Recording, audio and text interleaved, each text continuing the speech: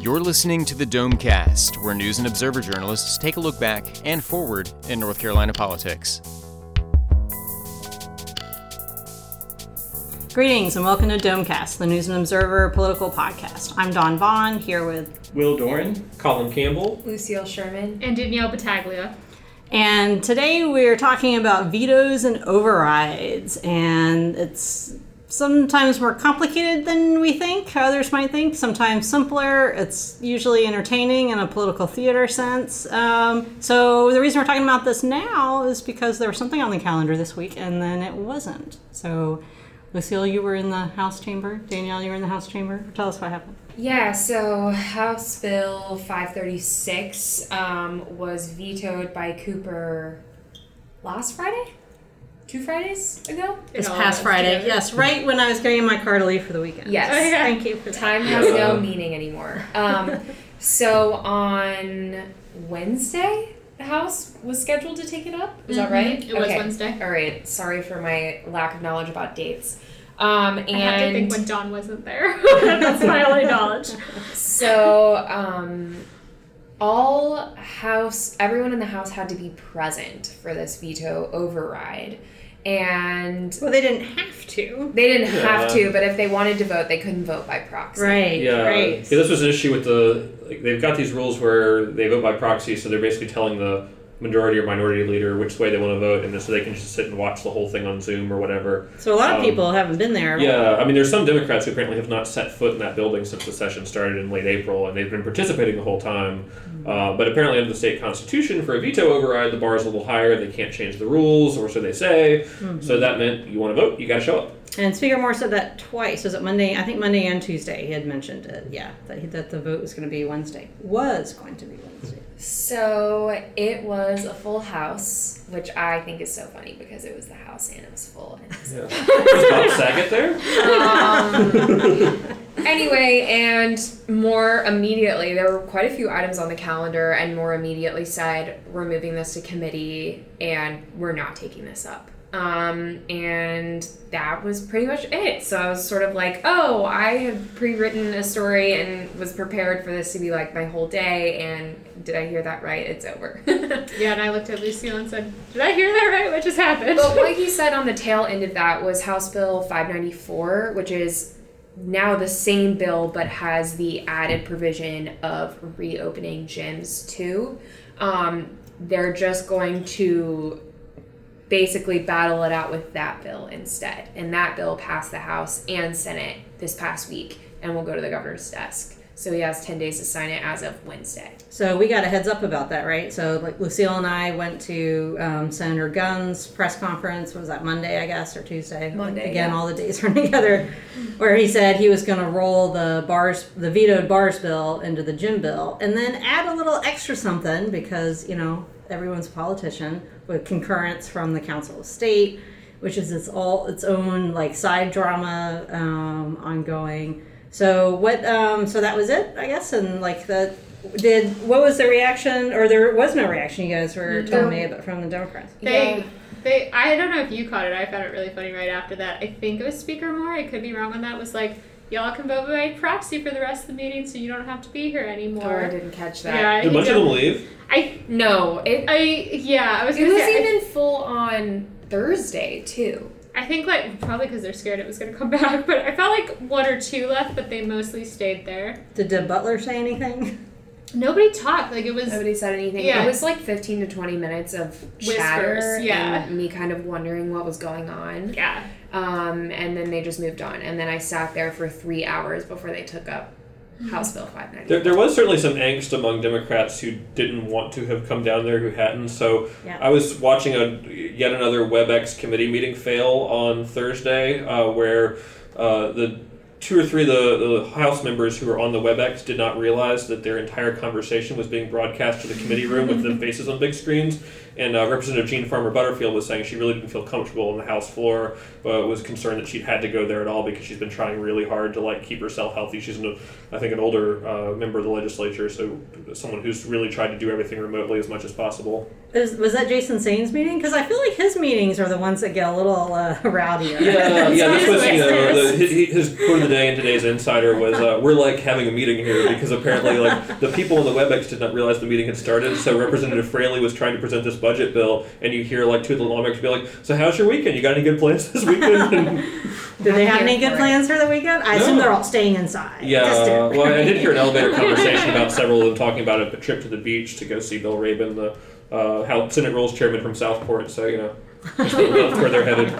I do love the behind-the-scenes chatter you hear being in the building, Yeah, or I'm even on WebEx, or like I don't even know what Speaker Moore said yesterday on the mic, but he was like, "Oh, I totally forgot I'm on the mic right now. I should have said that." That place has a great history of hot mics. Like I remember the time that I think it was under Speaker Tom Tillis that the caucus meeting was live streamed directly to the press room, and no one realized it. So the press started listening in and heard them like really like spicy comments, and after that they cut the wires between the committee rooms and the press room. As we have learned, caucus meetings, not what happens in caucus does not always stay in caucus. It gets out sometimes for better or for worse, or litigation. So with the override, this was what, summer 2020, with the fake out not actually holding the override vote, reminds me of summer 2019 with the fake out budget override vote that lasted all the way until past Labor Day into September, where everybody knows that when the vote was held. I was almost wondering if that would happen with this, because with the proxy vote situation, it really was going to be a matter of how many Democrats cared enough about this bill and cared enough about supporting the governor's position to sort of end their streak of not showing up to this crowded building. And I guess in the end, enough did that Speaker Moore decided not to call the vote. But it was the same thing that he was doing all of 2019, was looking out into the room, I think, and seeing how many people are there, counting numbers, because he said all of 2019, like, as soon as I have the moment where enough of you people don't show up, I'm calling the vote. Right. And then, of course, there was the whole controversy over whether he told them that they didn't have to be there. That would have been day. Lewis, right? Oh, Yeah. I forgot about that controversy. I do have one good question. times. So could he have canceled the vote Tuesday or Monday, or did for some reason procedurally he have to wait until Wednesday to cancel it? He could have announced it. He can't pull it off the calendar, I don't think, when they're out of session, but he can certainly make an announcement that he intends to. And for what it's worth, too, they don't have to calendar the veto override at all. So a lot of times if they come out of a veto and they realize they don't have the votes, they'll do what they eventually did with this one, was send it to the Rules Committee and just essentially leave it there, with the idea that procedurally they could bring it back up, but they don't feel like it's worth actually putting it on the calendar and trying to really take a vote. You have to give, in the Senate, you have to give notice, because I remember, like, after the House, we waited forever to see if the Senate budget, override was going to happen. I think both chambers have a 24-hour rule. It was like where you have to Rabin, notice. Rabin would have to tell Blue, and so that was on, and then... and that still doesn't mean they're actually going to take the vote, but they can't throw it on the calendar last minute if they haven't given notice. Yeah, so I thought that was really interesting that it sort of just disappeared from the calendar, and then everyone was like, moved on with their lives. I mean, what else are you going to do, I guess? Yeah. Well, but I guess it could be, I was wondering, I had two stories pre-written. One for the override of House Bill 536, which I had written that story like they were going to override it and it would go to the Senate. And then one for House Bill 594, which I assumed would pass and go to the governor. And only half of me was right. But it is really interesting that they sort of have a backup plan and have had a backup plan for both of those bills. If the override didn't go through or something like that, they sort of have two things that they're relying on. But the override only is because a supermajority is required. You have to have Democrats. Yep. And only in the House, though. you have to have Democrats in both. Yeah, unless you have enough supermajorities, absences to get away with not having them. But unless people are gone. It's whoever's in the room. But if everybody's in the room, you have to have Democrats both in the House and Senate, because they have majorities but not supermajorities. Right. So, but it's a smaller number. You can play with the numbers easier in the Senate if people are missing versus. I mean, it kind of it kind of depends. It's like there's a larger Phrase number. play with the numbers makes me so squirmy in politics. Wait, is it? They actually have a chart. I think somebody, maybe it was the majority leader in the House, had shown it to us once with exactly how many, like depending on how many people are there, how many votes you need. So you can actually do a count in the room in the moment and know, okay, I have X number of people here. I had like a printout, like of this PDF of like everybody, like last summer that I would look at and think about like who was here and not and the numbers, and then would still want someone to like check behind me, especially with the Senate, and like who was absent and then who was sick, so you knew that number changed, and then you know how it would or wouldn't. But I don't think that because these weren't clean bills, as they say, they had something in there that the Democratic governor doesn't like.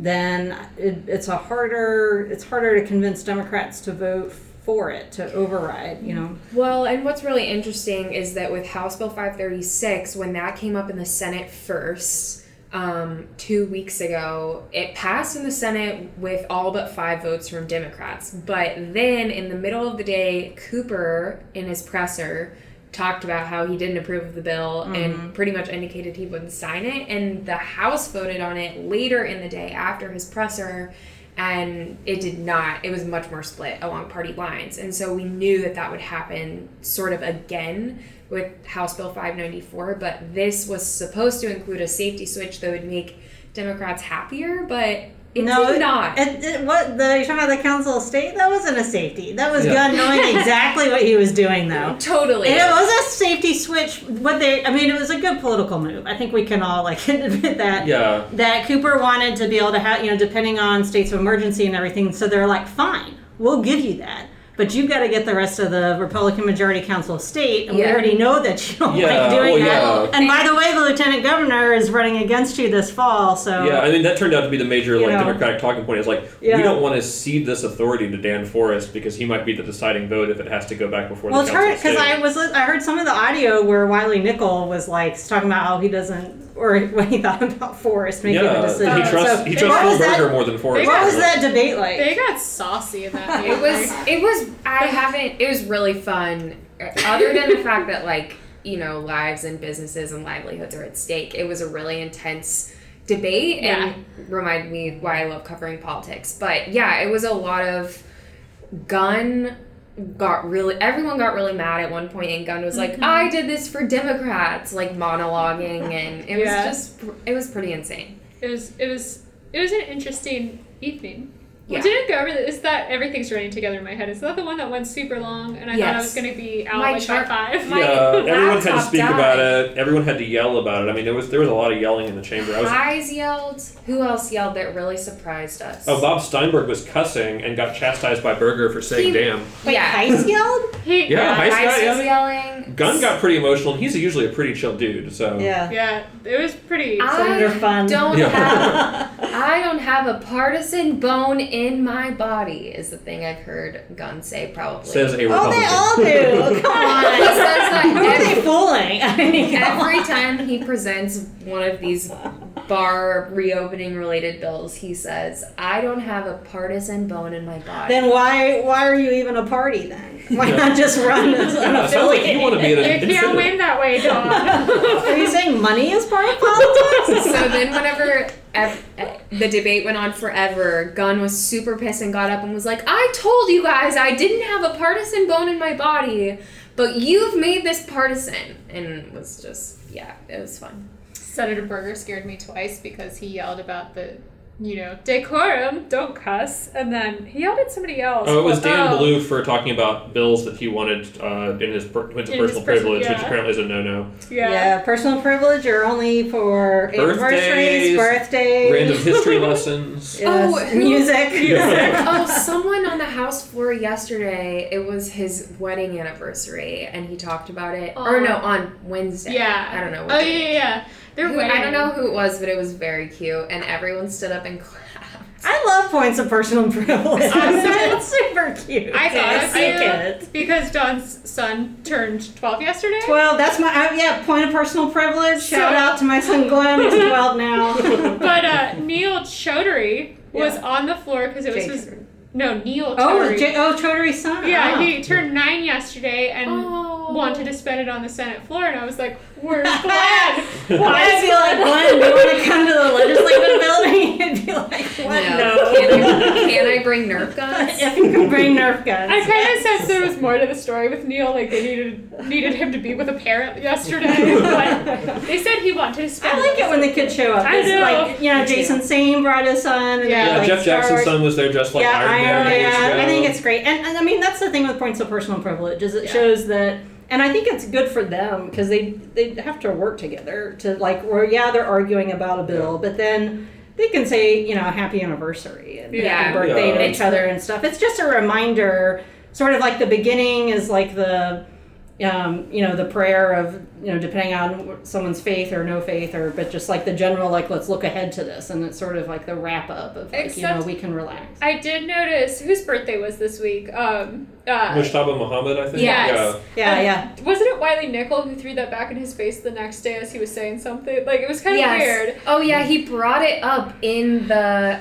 debate for House Bill 594. I can't remember why. But it was like kind of, he's like, I recognize your birthday was yesterday, but it was almost like, let me teach you a lesson or something. And I'm really misquoting this, but like there was some underlining, like I was like, I don't think that was about ages, I think, right? Because isn't he younger? Yeah, Muhammad's been in his mid-30s, I think. And he has 3 kids. Yeah. That came up somehow too. Yeah. Oh, because it was the baby's first crawl was during his birthday. Oh, that's right. Yeah. Good times. Good times. Anyway, we digress. Yeah, so let's go back to one thing we want to talk about with vetoes and overrides is, Colin, tell us about this veto garage that now federal Senator Tillis. Yeah, when Tom Tillis was Speaker of the House, he had this thing that was called the veto garage, where he would just kind of keep it on the calendar or put it in a position where he could bring up a veto when he had the right number of votes. And it succeeded a couple times to be able to override the governor. I think this is when Perdue was governor, so there was a fair number of veto moments where she was against the Republican legislature. So Tim Moore has learned well from that, I think, and that's why you've seen some of this. And honestly, I'm a little surprised that he's agreed to essentially let this particular veto rest for now. If we get a veto on the new version of the Bars and Gyms bill, and they decide to take that up, like maybe that's going to be one where you wait a while. And if they do it now, it's going to become even more contentious, I think, because so many of the Democrats have chosen to stay home and participate remotely. So if you were forcing them to come to the floor every day like they did last year, it's a whole other can of worms for sort of party unity, which will be interesting because, I guess the big question now is, do we have some degree of party unity going forward aside from the let's debate reopening stuff? The RNC bill was dropped this week, the bill that would have essentially allowed the RNC to continue in Charlotte with a full capacity arena. Is the planning move to being Jacksonville for that. That bill was killed without even really getting a hearing in the first place. We may be hitting a stalemate point over these pieces of legislation to reopen certain things. And then, going back to the budget, that was the big sticking point last year. What's been interesting to me is that they've continued with this mini budget process, and there's been very little disagreement over these efforts to essentially fund essential things by raiding other pots of money, like the film grant fund is getting pulled to cover something else. So the school bus replacement fund is one they're pulling stuff from. The aquatic weed fund, which I learned the other day is actually a thing. They're taking some money from that to fund some other stuff. Is that related to the Farm Bill? Yeah. Farm Bill is another one that we're was waiting. A hemp joke. Yeah. We are waiting for a veto. I got it.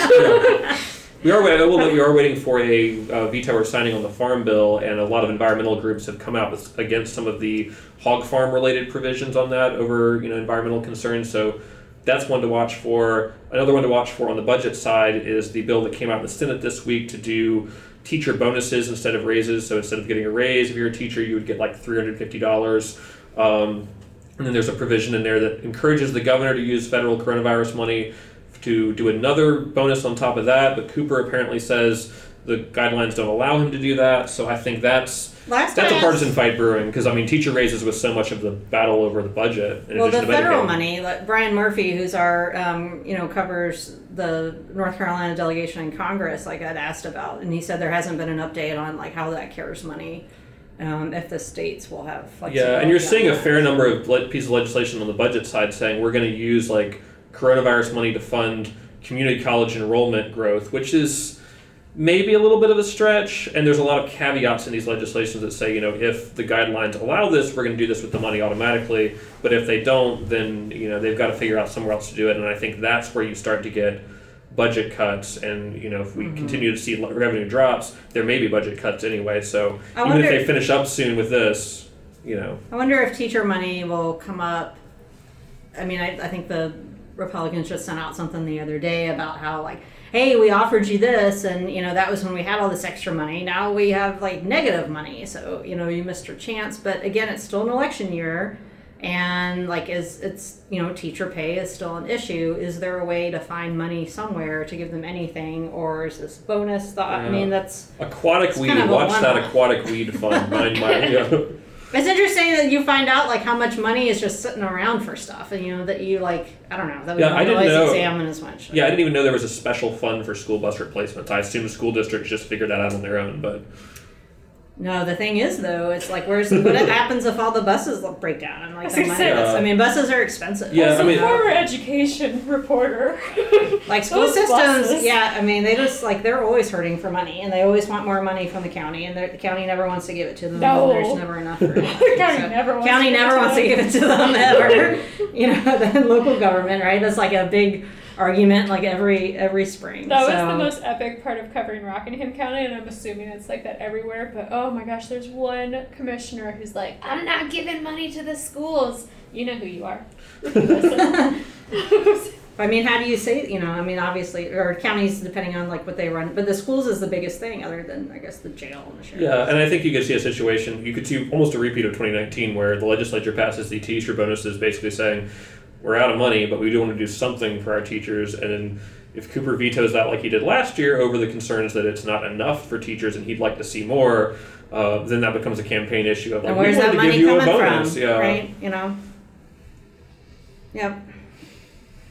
All right, well, we're more possible veto drama ahead to take it back to where we started, So, Colin, who was our headliner of the week winner last time? Be me. I think it was mine. Of course it was. I don't remember what. But I haven't won in a while. Why are you saying of course? Mine was the bar battle. Because it's never me.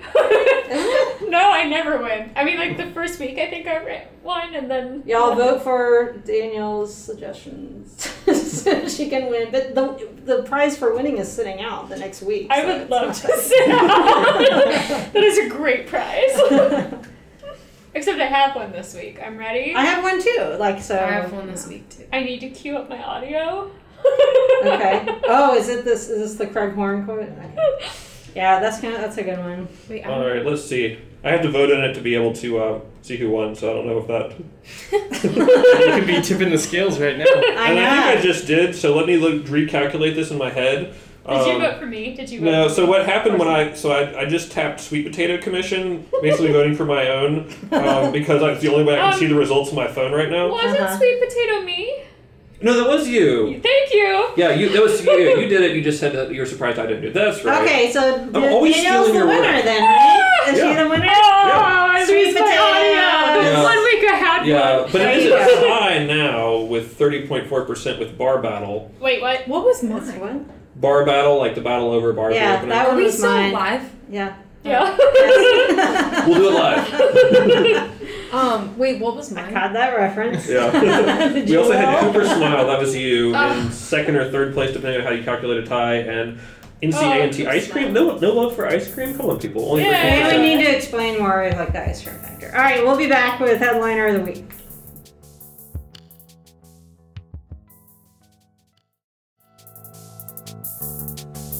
All right, and so since Danielle's Sweet Potato Commission won the Under the Dome poll last time for Headliner of the Week, she sits out this week since in the excitement of Twitter technology, you can only have 4 poll questions. Side in note, their we're on the forums. topic of Sweet Potato Commission. Senator Brent Jackson, the big agriculture chair in the Senate, came up to me this week to comment on that debate, and he said the sweet potato written as one word is something that was directly requested by the farmers. He doesn't understand it, but he always wants to support the farmers. Yeah, he wouldn't weigh into that because I was standing there too and we asked him about it, and it was very. Wasn't it the national sweet potato too? Yeah.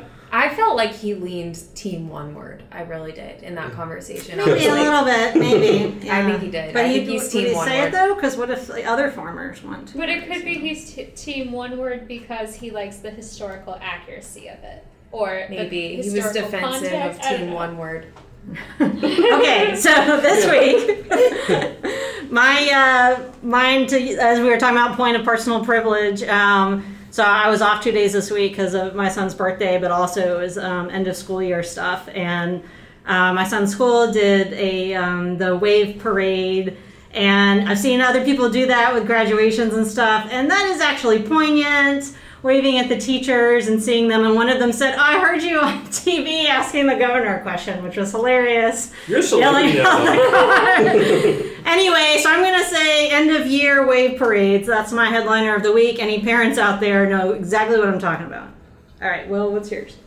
I'm going to go for criminal justice reform. That's kind of what I was focused on this week, hence why I have been quiet for the rest of this podcast. Sorry, we didn't let you talk, Will. Talking about veto overrides and bar bills and stuff. But there's actually a lot of action on the criminal justice reform front right now, really because of these George Floyd protests. You've seen cities like Raleigh say that they're going to be reviewing a lot of their policies on use of force and tear gas and chokeholds and things like that. And then the legislature last year, basically a year ago, I think one of the bills was 10 or 11 months old, the Senate passed two pretty sweeping criminal justice reform bills, but then they both just died in the House. But then on Tuesday, the House took one of them up that had both the Koch brothers funded Americans for Prosperity and the super liberal NC Justice Center were singing Kumbaya together about this. They sent their representatives to Senator Danny Britt's press conference on it, and basically what it would do is create what everyone is saying would be the nation's most comprehensive reforms for people being able to get their criminal records expunged, which is going to help you kind of get back on your feet. If you are, if you have a criminal record, it can be really hard to get a job, get an apartment, get a loan to start your own business, things like that. And so this would help people kind of along with that. So they called it both a jobs bill and a criminal justice reform bill. And then next week, we are going to see a sentencing reform bill for drug crimes to kind of let judges go around mandatory minimums in some cases. And so there's things that have kind of been pushed by the left a lot, but are starting to be more accepted on the right as well. The past couple of years, I guess, they've been, there's the federal one, right, that Trump signed that helps some. And, raise the age here was, for years, people trying to push that, right? It was just... Yeah, we were the last state in the country to stop charging 16-year-olds as adults for any crime. Yeah. So we are, a little late to the game in some aspects of reform, but, better late than never, I think advocates would say. Right. All right, so criminal justice reform or Second Chance Act, however we want to call First it. step, second chance. I get them so confused when Just I'm writing call it the the titles. criminal justice reform. Yeah, it's that's both the first and the second. Or record expungements. I looked up the difference between expungement and expunctions when I was in that committee meeting. The Expunge is a difference good there word, because 'cause it people sounds like use sponge. both. When they are talking As a about it, journalist, nothing frustrates me more than an expungement because people always called me and was like, take my thing off the website. And I'm like, I don't have any proof that this has been expunged. I have nothing Right. because there's no proof. You're welcome. Well, maybe that'll change. All right, Colin, who's your All right, I headliner? am going with COVID 1 through 18. It's not really a thing, but it came up this week in committee. So the House Health Committee was getting a presentation from DHHS Secretary Mandy Cohen about coronavirus, and she was getting a lot of questions about the science behind it and the state's overall strategy. And there was a sort of eyebrow-raising comment from Representative Wayne Sasser, who's a Republican from Stanley County and is also a pharmacist, who made a comment about, hey, we don't have vaccines for COVID 1 through 18. And I guess the concern he had was, what if we don't have a vaccine for COVID-19? But everyone else was like, wait a minute, there's no such thing as COVID 1 through 18 because COVID-19 is a reference to 2019, the year that this particular coronavirus was discovered. And there's some backlash to that comment, or in support of him, saying there were other coronaviruses that he was referring to. I don't think the science actually bears that out. No. But There are other coronaviruses. Yeah, before But you there's get no 1 through I know. 18. They're not numbered. I just thought I'd put that out. We all do know there's other coronaviruses, Yeah. just not 1 through 18. Yeah. So for giving a little levity to a very intense meeting about Very important topic. COVID 1 through 18 is my pick. Well, I am going to re-up something that I entered a few weeks ago, which was bad data portal. DHHS's data portal still sucks. I don't know how long ago it was that I made that my headliner of the week, but this week they're letting people export the workbook, which basically is just 2 extra steps to get it into a CSV instead of exporting it as a PDF and then importing it into an Excel. So they are sort of saying like, yay, we did this, yay, we're transparent, but really it's equally as much of a pain. So I don't know if that's breaking the rules, but bad data portal, DHHS. For people that work on data and want to use the numbers, I guess, right? Yes. As opposed to the just going to check it out. I think people might like the website for just give for what they Lucille the can get. CSV files and you'll stop being Yes, the headliner. I will It's your say that evergreen poll question. the InnoKnow data portal for coronavirus stuff is way more interesting than the HHS one, so we ought to just put in a link and let us do it. Yeah. All right, so there are that'll go out when we tweet our podcast and questions at Under the Dome whenever Colin gets around to tweeting that. Hopefully by the time you hear this. All right, so I'm Dawn Vaughn for Will Doran, Colin Campbell, Lucille Sherman, Danielle Battaglia. See you next time. You've been listening to the Domecast, a production of the News and Observer and the Insider State Government News Service. You can keep up with the conversation by reading Under the Dome in the daily print edition or online at newsobserver.com. The Insider is found online at ncinsider.com.